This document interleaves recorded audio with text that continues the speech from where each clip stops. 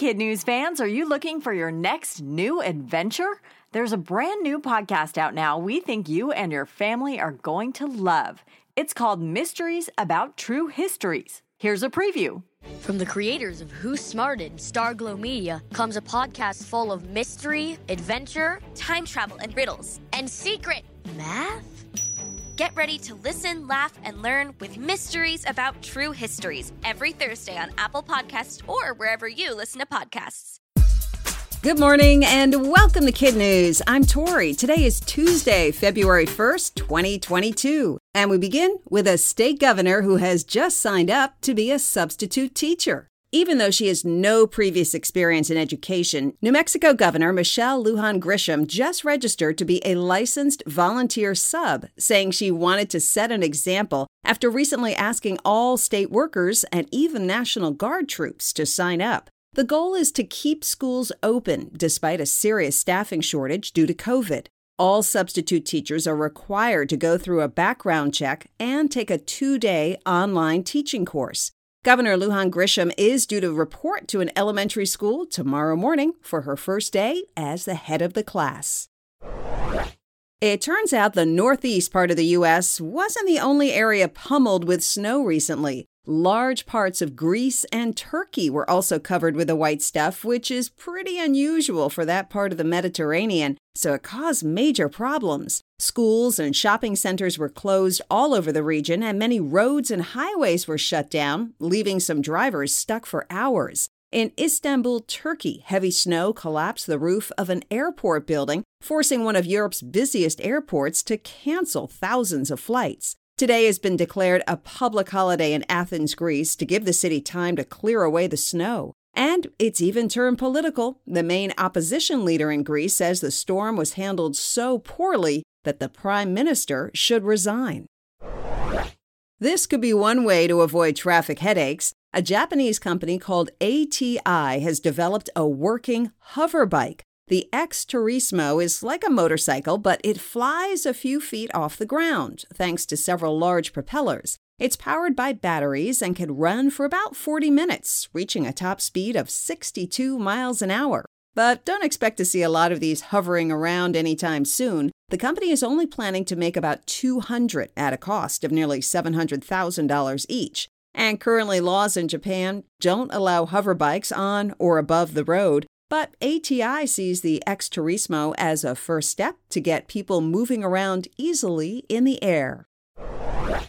Many people can't imagine life without a cell phone, but singer Ed Sheeran just revealed that he gave up his cell phone 6 years ago and couldn't be happier. He told the Collector's Edition podcast yesterday that when he did have one, it stressed him out, having to respond to all the messages and texts. Now the pop superstar uses email to communicate and checks his laptop every few days, responding to only 10 emails at a time. Then he says he goes back to living life. He added, besides feeling less stressed, the best thing about life without a phone is the moments that I have with the people I love in person, uninterrupted. We all could use a good laugh once in a while, and it turns out that humans aren't the only animals to yuck it up. A graduate student and a professor at UCLA wanted to take a closer look at the phenomenon of laughter in the animal kingdom. And they found evidence of vocal play behavior in at least 65 other species, ranging from domestic cows and dogs, foxes, seals, mongoose, and 3 bird species, including parakeets and Australian magpies. An article on their study was published in Bioacoustics and suggests that what's often thought of as play among animals is pretty rough and tumble and can resemble fighting. So the vocal sounds are important to show other animals that they're just having fun and don't mean any harm. Before we get to our quiz, a big thank you to all of our generous donors. Kid News is a nonprofit and runs on your generosity. For those interested in supporting us, you can find a donation link at the top of our website, www.kidnews.org. And it's tax-deductible thanks to our fiscal sponsor, Independent Arts and Media. Now, the Kid News quiz. What top official has just signed up to be a volunteer substitute teacher in New Mexico?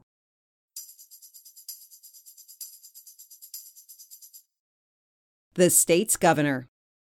How fast can the hoverbike X Turismo travel?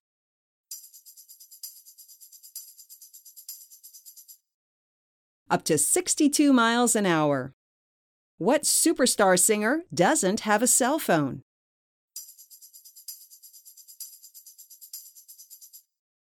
Ed Sheeran. According to a new study, humans share what behavior with at least 65 other species?